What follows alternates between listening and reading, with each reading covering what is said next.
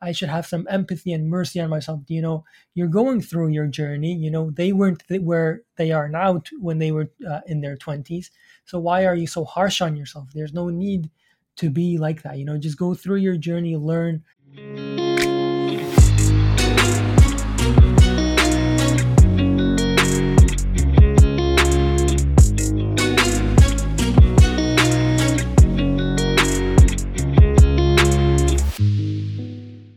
Once upon a time, there were tens of thousands of makers struggling. Every day they built for hours and hours, but didn't ship and didn't earn enough income. One day, the No Code Wealth podcast came to help them find a way. Because of this, makers became founders and earned the money they deserve. Because of this, founders can have growth, freedom, and wealth of time, wealth of impact, wealth of family and relationship, as well as financial wealth. True wealth is what I'm really all about. And this journey has been full of ups and downs for me. Hello, my name is Abdulaziz, and from being a poor boy born to a single mother in North Africa with no money, no connections, only hard work, persistence, and even more hard work, to a European Ivy League business graduate with a great job.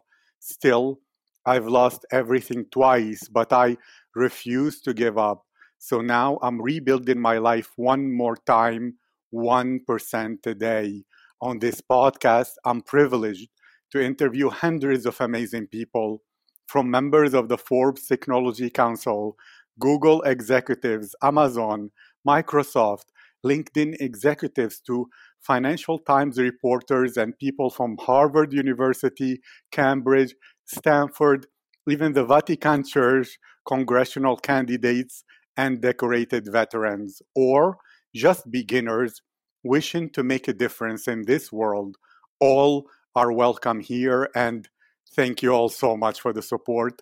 After all this hard work of publishing a new interview every day, this podcast now is ranking highly on Apple in the entrepreneurship category, top 200 in San Francisco, top 100 in Australia, top 100 in Singapore, top 60 in Germany, top 50 in Canada, top 50 in the United Kingdom, and top in many other places. So please share this podcast with one new person today, because when they will listen to this podcast, they'll be in very good hands. And if you are interested in my marketing or podcast mentoring services, send me an email to mentor@storybonding.com or on Twitter, No Code Wealth. Let's begin. My guest today is Hamman Mahmoudi. From Niagara College to online virtual school to being the lead designer at NXM Labs Inc., from Toronto, Ontario, Canada.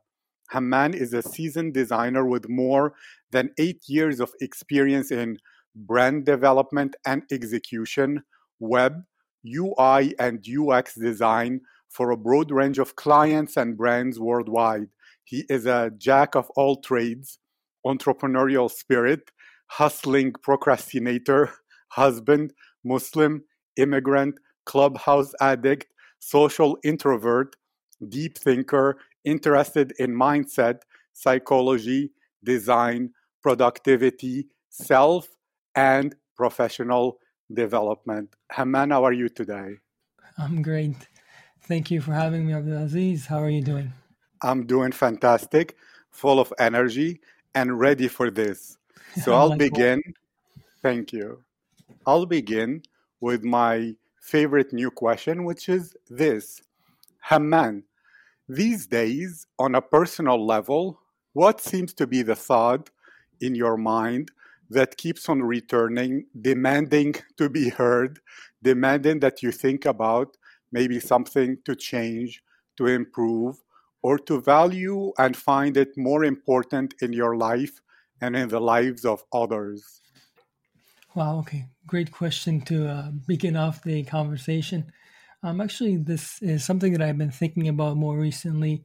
I would say since the pandemic started, I've been really having this hustle mindset whether I'm working 8 hours, 12 hours, just losing track of time, hustling away, learning, reading, taking courses, and so forth. But more recently, I think as the new year started, I've been realizing that, like no matter how much I hustle, I need to kind of bring balance back to my life. I need to volunteer more. In the past, I used to volunteer, offer my skills and services to companies that couldn't really afford it, nonprofits, and so forth. I've been trying to do that more while balancing it with work and family and so forth. So really trying to be more service to others rather than always hustling and chasing the dollar. I'm very comfortable. I live a comfortable life, and I think I need to bring myself back to being more of service to people rather than of service to the dollar. Thank you.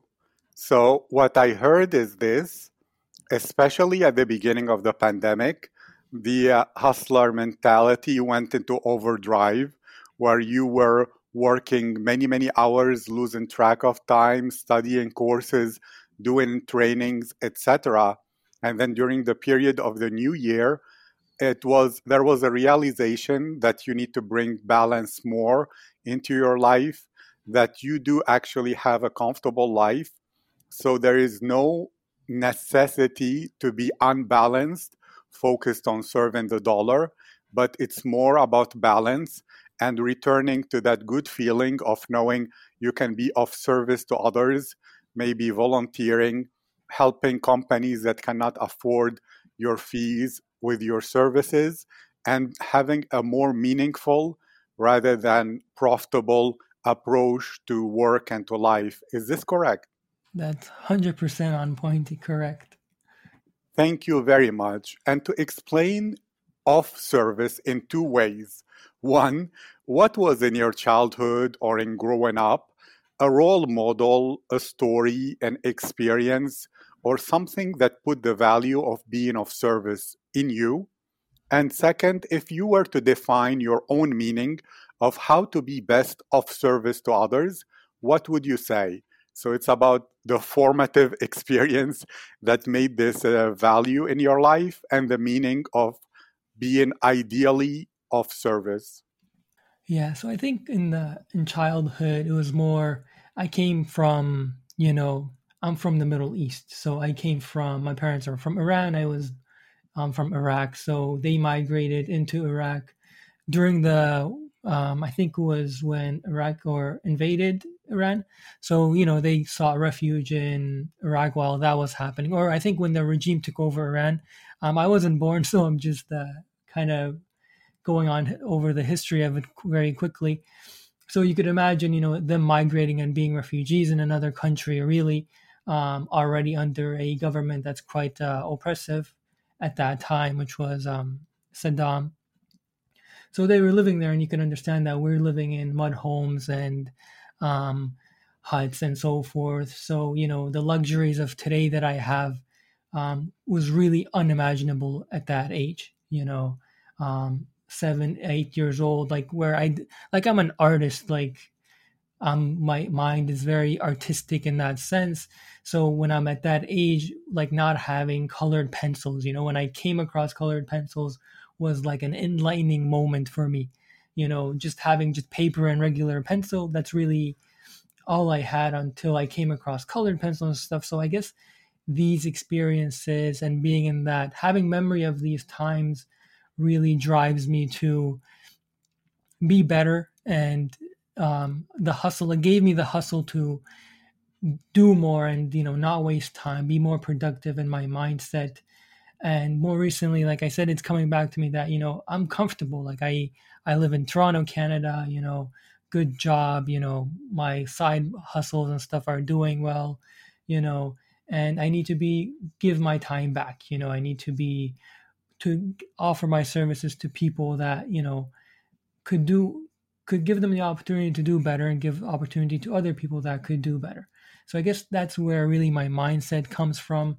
um, as for role models, really honestly, I'm an intrinsically motivated. um, so I didn't role models at a young age I didn't really have.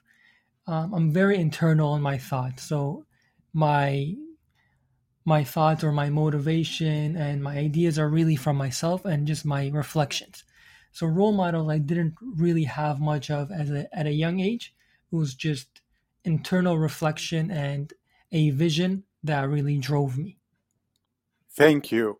So, if I understood correctly, your parents were originally from Iran, and when there was a war, the war between Iran and Iraq, they went as refugees to Iraq under the oppressive Saddam regime. And you said you're Iraqi, it means you were born there, and you were living in mud houses, and you didn't even realize the possibility of having color pencils and pens, etc., for you to follow your artistic inclinations. And therefore, at the time, that ignited in you a desire and drive to hustle hard, to escape poverty.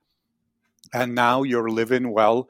You're in Toronto, Canada, and your job is going well, and your side hustles are doing well. So there is no objective reason to continue that hustle mentality because it's out of balance.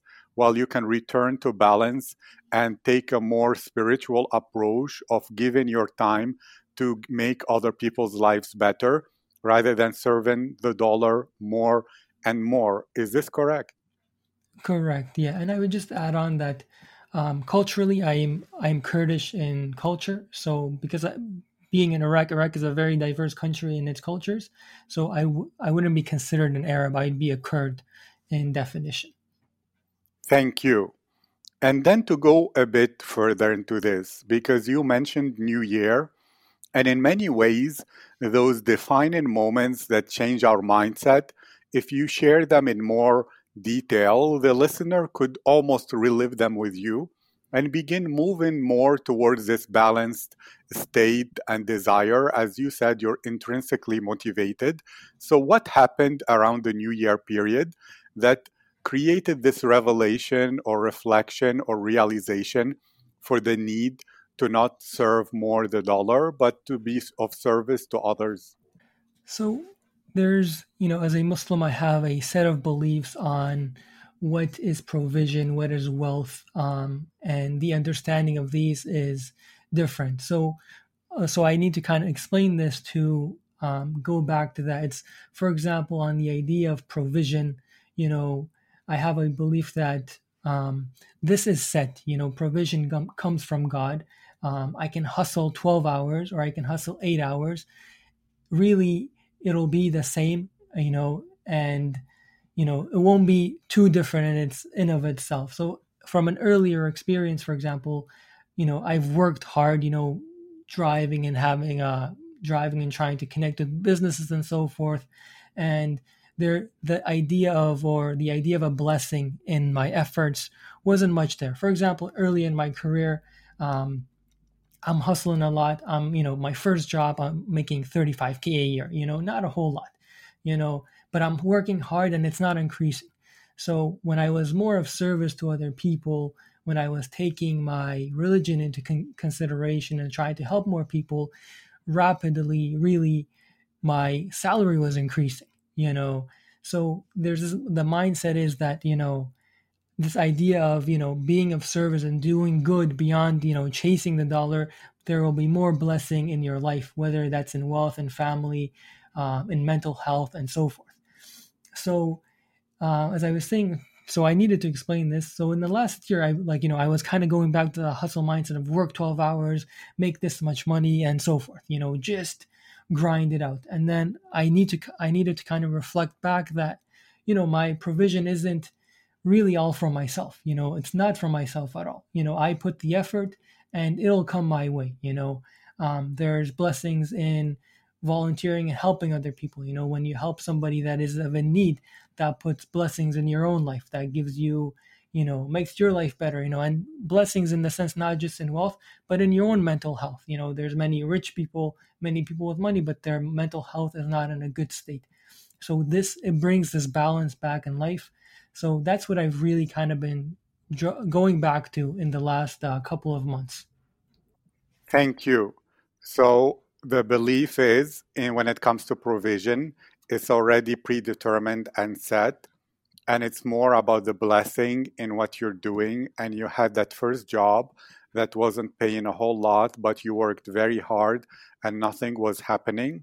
But when you're of service to others, you'll have more blessing, not only financially, but in every other way, whether it's in your mental well-being and health, or physical health, or your family, or the relationships and those who you love.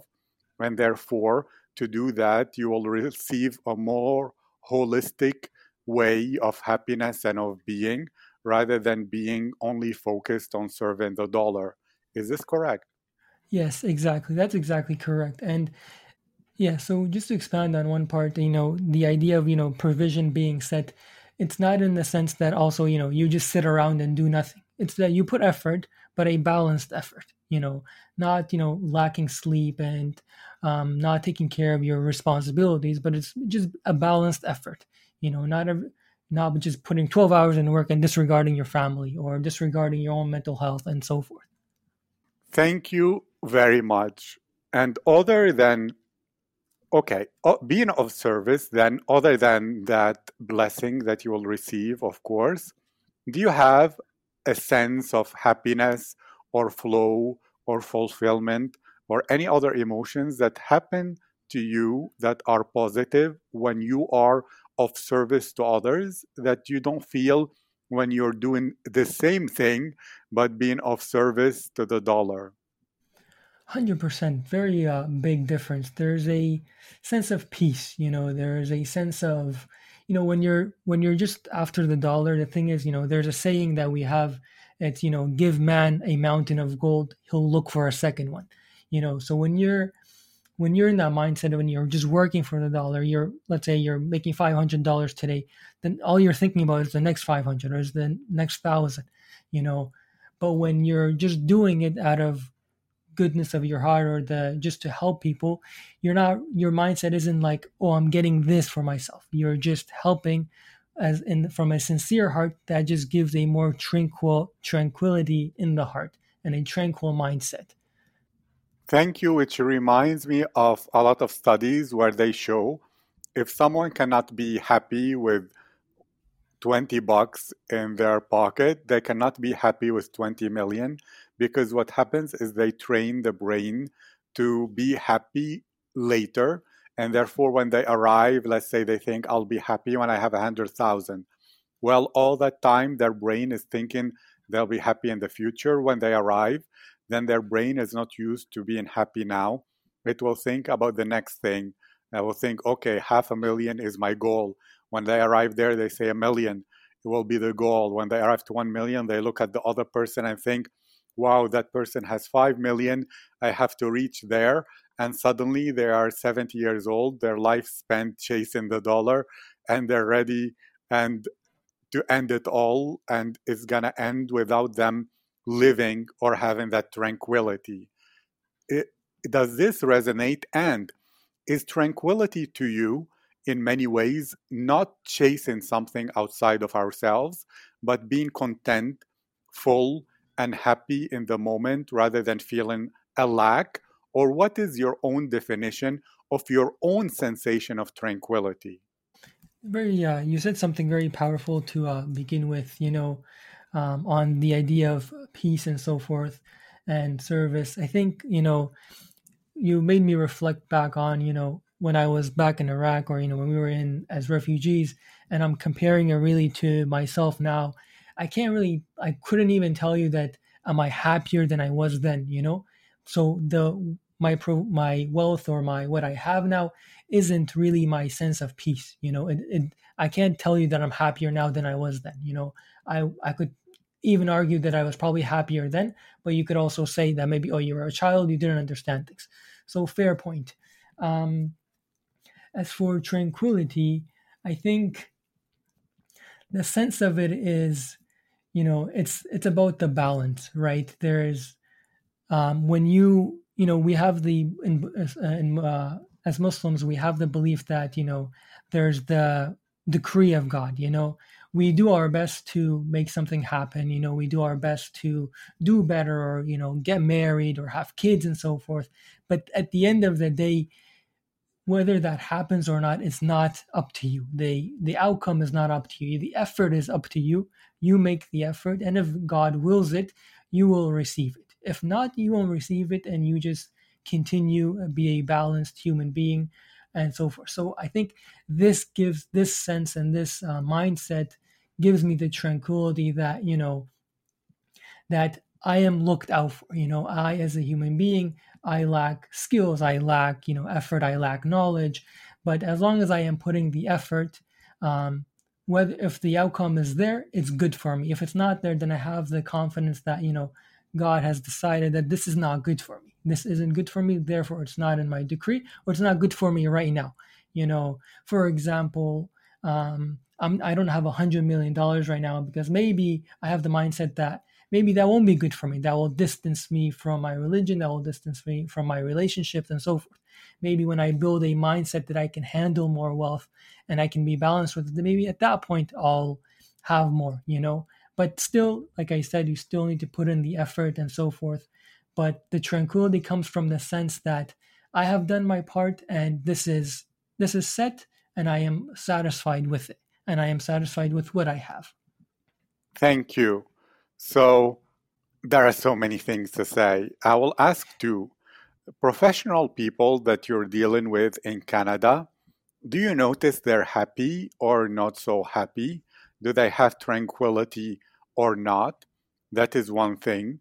And the second, if you believe that there was a decree for you to get whatever you're meant to get that is good for you, what drove that sense of hustle and forgetting this balance, although you knew this already? Like, what was a belief or a distraction that made this not be top of mind? Good question. I think as for the people that I deal with, um, it kind of relates to the question that you asked. When you're just constantly in an environment, when you're in a business environment, you're just purely around people that are money mindseted. These things have an impact on you, whether we like it or not. Other people's vibes, you could say, has an impact on us. You know, so if I'm constantly in a business environment, if I'm constantly in a mindset of people, just chasing and chasing, then that kind of rubs off on me, and I kind of adopt that mindset and forget that, hey, I had this is what I believe, so why am I acting in this manner? You know, um, so that's it's I think it's natural when you're in one environment for that environment to really rub off on you, and then you forget what your initial beliefs are. So sometimes you have to kind of pull yourself back, or have good company that reminds you of this. That you share the same values with, and they kind of remind you, and you're like, oh yeah, you're right. I need to bring balance back to my life. Um, as for more on the professional side, unfortunately, I think because we're constantly in a business environment, we don't really get to open up like that with people on their mental health and so forth. Like I join a clubhouse occasionally, and it's a lot of business conversation. And I join clubhouses where, there's business owners, and their mental health is not great. And this is the platform that they open up on. But in a business setting, it's not really there. In a business setting, we always put up the front of, I'm a millionaire. I may not be, but we put up a front in the business world. But in the sense of inner peace and so forth, that front shouldn't be there. So it's really tough to cross that boundary of the business mindset into a more heart-to-heart conversation. I hope that makes sense. Thank you. Yes, it's like we're the average of the five people we spend most time with, or we cannot exceed the beliefs and thoughts and standards of our environment. We are not some stoic beings in the modern sense, not in Stoicism, the philosophy, but we're permeable. If people around us have a certain belief, even if we had a different one, it will over time rub over on us. And you spoke of that in business. We have to be profit oriented professionals. We cannot have that heart to heart. So, whether through truth or appearance, it seems that people are only focused on serving the dollar as it's supposed to be by definition in business. I mean, you cannot tell the people, what business people, why are you working for money? Because that's why they're working in general, or at least the for profit organizations and employees as well. So, if I understood correctly, it's because when surrounded by people who are chasing the next thing and material improvement, it doesn't allow room for you to reflect and reconsider and rebalance. Is this correct?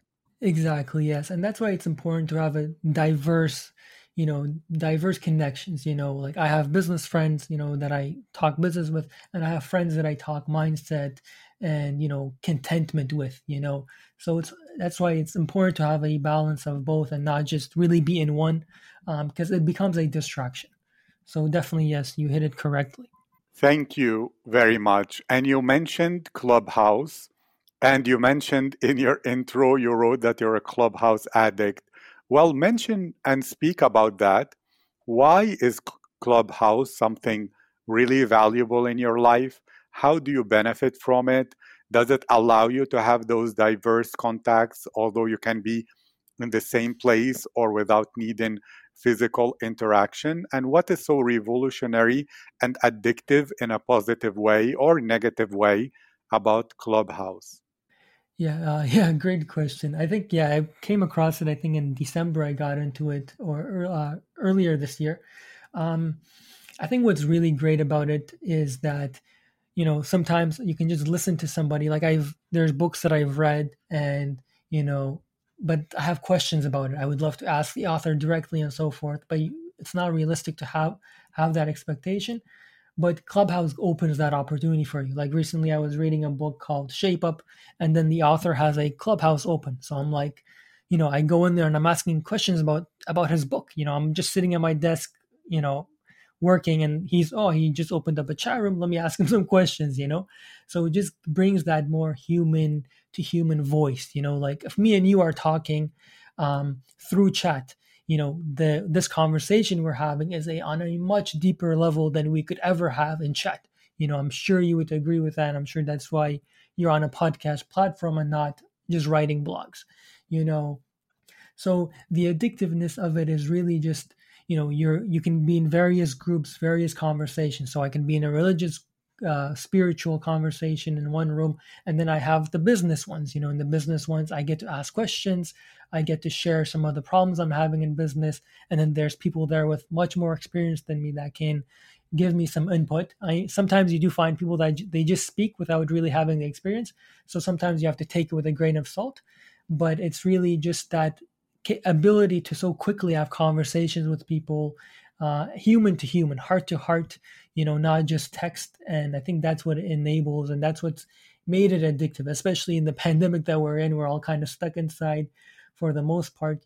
Having that voice to voice conversation has become a need, and that's what's made it so addictive.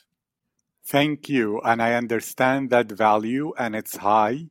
Although I would play the devil's advocate a little bit, some people were saying and complaining about Clubhouse that there are two problems that are the main problems.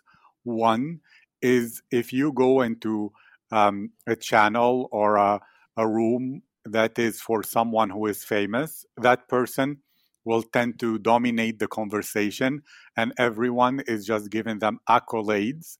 Or if you go to any other kind, all the people are doing are showing off, pretending to be successful millionaires, and there isn't really that many constructive conversations going on, but rather signaling and people trying to appear more successful and more of an expert than they truly are. Is this something you noticed? If so, how did you find a workaround or a solution for it?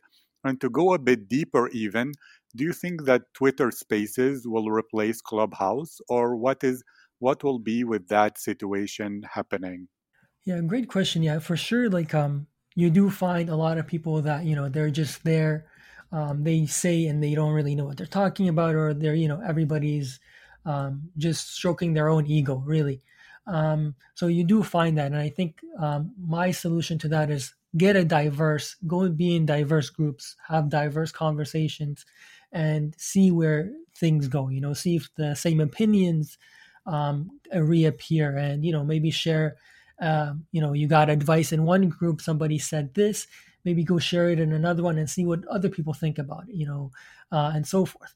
Like, for sure, if you're in the super large ones, where 2,000, 3,000 people are listening in, it's difficult to get in, for sure. Although I have been in rooms where I was able to ask questions and so forth, but for sure it's more difficult to get into those. But there are great smaller rooms that you can find. Anybody can make a room. Anybody that you follow as an influencer or a marketer or a business owner, they have their own small rooms and they try to grow. You can have conversations with them. you know of course, you yourself need to have an understanding, at least a basic understanding. So, and don't act on one person's suggestion. You need to do research. Just like any other form of research, you need to diversify and see where they're coming from. When I go on there, sometimes people ask me about branding and design. I tell them, this is generally what I would say, but take it with a grain of salt, because your context may actually drastically change my opinion if I knew it at a deeper level. And that's why we have consultations, because we need to understand the context of your problem. There's no single solution for every situation. Um, so yeah, you just need to have a diverse understanding, and don't be naive and believe everything. Just do your research. As for Twitter Spaces, I actually haven't used Twitter Spaces. This is something that happens frequently. I think a lot of bigger social media, when something, like Snapchat grew, Instagram picked it up, TikTok grew, Instagram picked it up. So they tried to really replace them and copy them. And, Instagram did that very clearly with Snapchat once they couldn't buy them. So they just, let me just do a copy. And it does become competitive. And so forth. But I think for Twitter, it needs to be, there's a thing in design we say, it's a book called Hooked, I was reading. It says, for a new product to really dominate another one, you need to be like 10 times better, for it to really overcome that. Twitter is, it may become a competition, but I don't see it replacing it. Dedicated platforms like Clubhouse, that do one thing, that already have an audience, it'll be difficult to overcome it. Facebook or Instagram copying Twitter, won't really replace Twitter. It'll be a bit of a competition, but I don't see them replacing them like that. Thank you. That's really interesting, and I'll be really observing the development of Twitter Spaces, which is still in beta, so many people don't have access to it, only some people. And Clubhouse, whether it will evolve and change in any way to compete, and therefore both will be improving each other even further. And to return to something you said about yourself, you said you're internally motivated, intrinsically motivated, and your thoughts are internal, which is in psychology called an inner locus of control.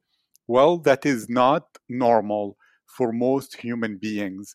Or as I was reading in one book called Why Therapy Works, that low self-esteem and caring too much what others think is the natural state of human beings, and high self-esteem and inner locus of control is the exception. Was there something that developed over time? Were you always like that? So maybe it's an inborn genetic thing, or maybe something in your life happened where you thought, okay, I have to be self-reliant to make my own thoughts, my own decisions, because that's how I should live? Or how was that born? Because maybe this idea can inspire others to be also as well have their intrinsic motivation and inner thought and inner locus of control. Yeah, very interesting. I've actually never heard of that. Maybe I'll read up further on it, since you say it's I'm more of it. Um, I think the mindset, it's been there for a long time. As long as I can remember, it's probably been there. But I think the just to be able to vocalize it, I think for me it's, as a human being, I'm on a journey. I don't need to compare myself to other people. I can learn from other people. I am living my own journey. I am going through my own process of success and failures and so forth. And, as I said, it perhaps goes back to perhaps my mindset of, predetermination and destiny. I just need to strive. My motivation is, not to please people. I'm not really chasing praise and so forth, because these are empty things to seek. There's really there's no contentment, and there's no really peace. Somebody compliments you, or you get 100 likes on your IG or whatever. When you go sleep on your pillow, lay your head down, that's not really giving you your peace. So that's, I think, that mindset has really perhaps helped me in building that intrinsic motivation, um, and also just really, just really realizing that, I as a human being, am weak, and I'm just doing my own thing. I am, like I said, just my own journey, doing my own work, growing as a human being. I don't like, Abdulaziz here, he's successful, Abdulaziz, but Abdulaziz isn't living my life. He's living his life. He's had his struggles. Um, there's no need for me to compare myself to him. Um, I wish him the best and so forth, but there's no need to have that jealousy of, oh, I wish I had what he had. Why does he have what I want and I don't have it, and so forth. Um, so it's just really like we're all on our own journey. And, like I said earlier, that, I could have $100 million as a provision ready for me in 10 years. I just need to live in a manner that I work steadily. Like, I said, a balanced life. I work steadily. Maybe in 5, 10 years, I get to somewhere like that. I know I'm all over the place. It's a bit difficult to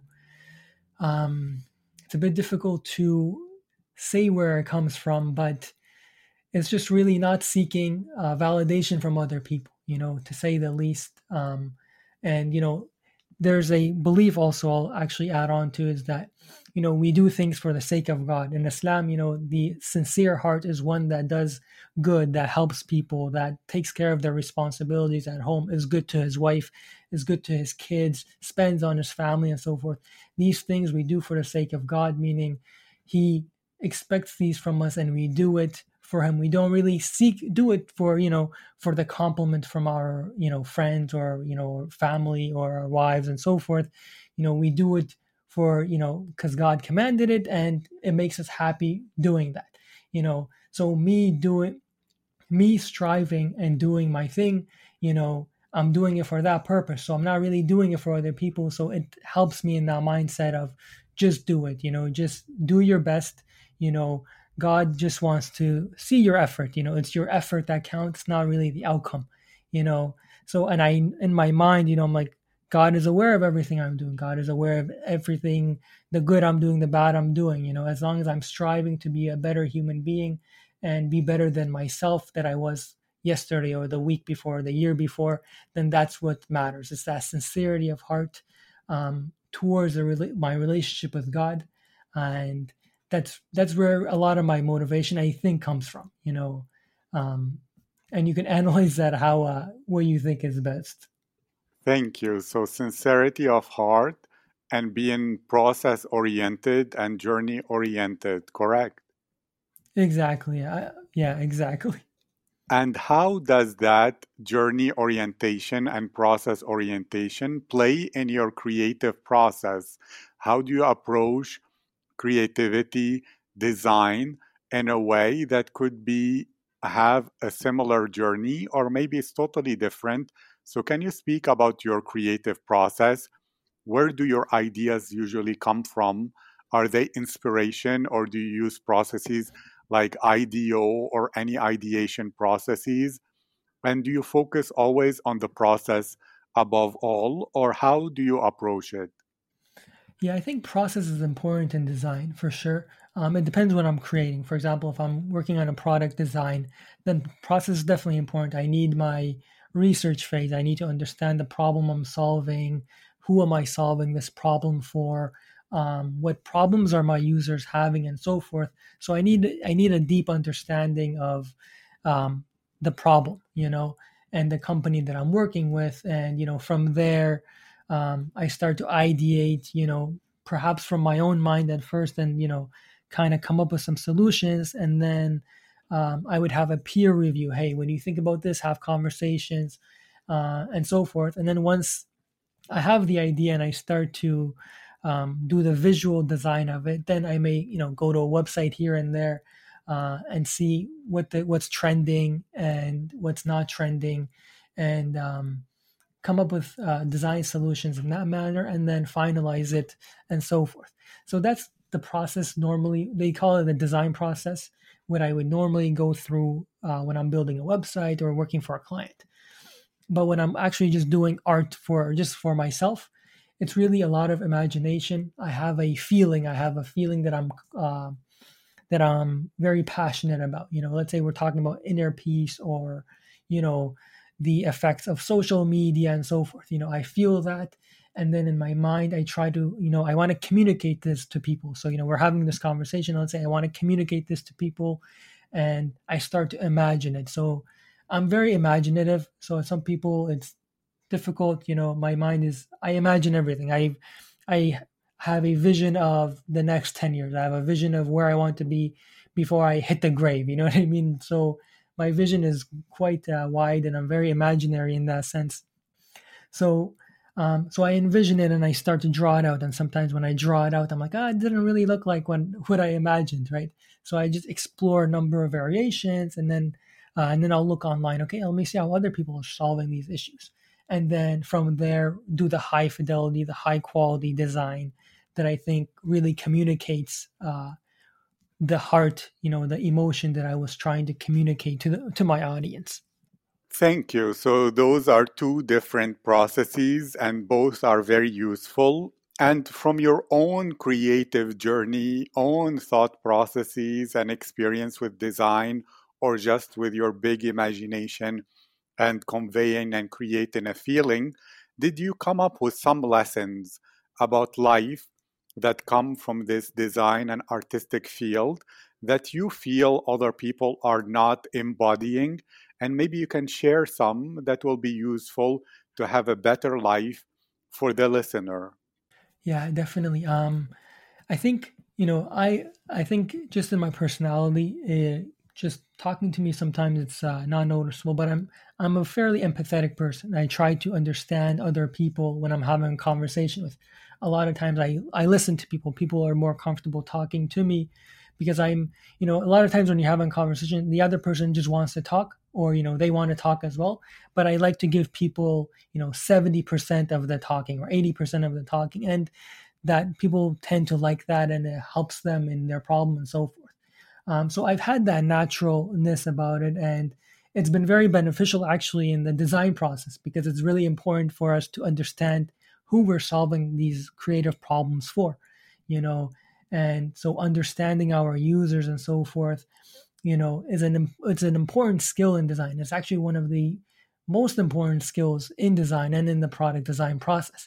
And taking that, and you know using that in our daily lives. We don't have to just use that in work. When we're in an argument with a friend, or a spouse, or and so forth, in some relationship, we try to be empathetic, listen to their side.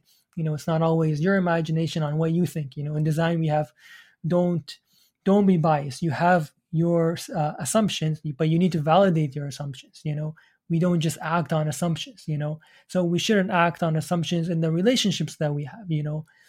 I see a friend doing something that I see is wrong. Let's say he's doing something wrong, and my assumption is that he's doing something wrong, but I should give him the benefit of the doubt, perhaps, that maybe he's not doing that, he's doing something else, and I'm only seeing one side of the picture.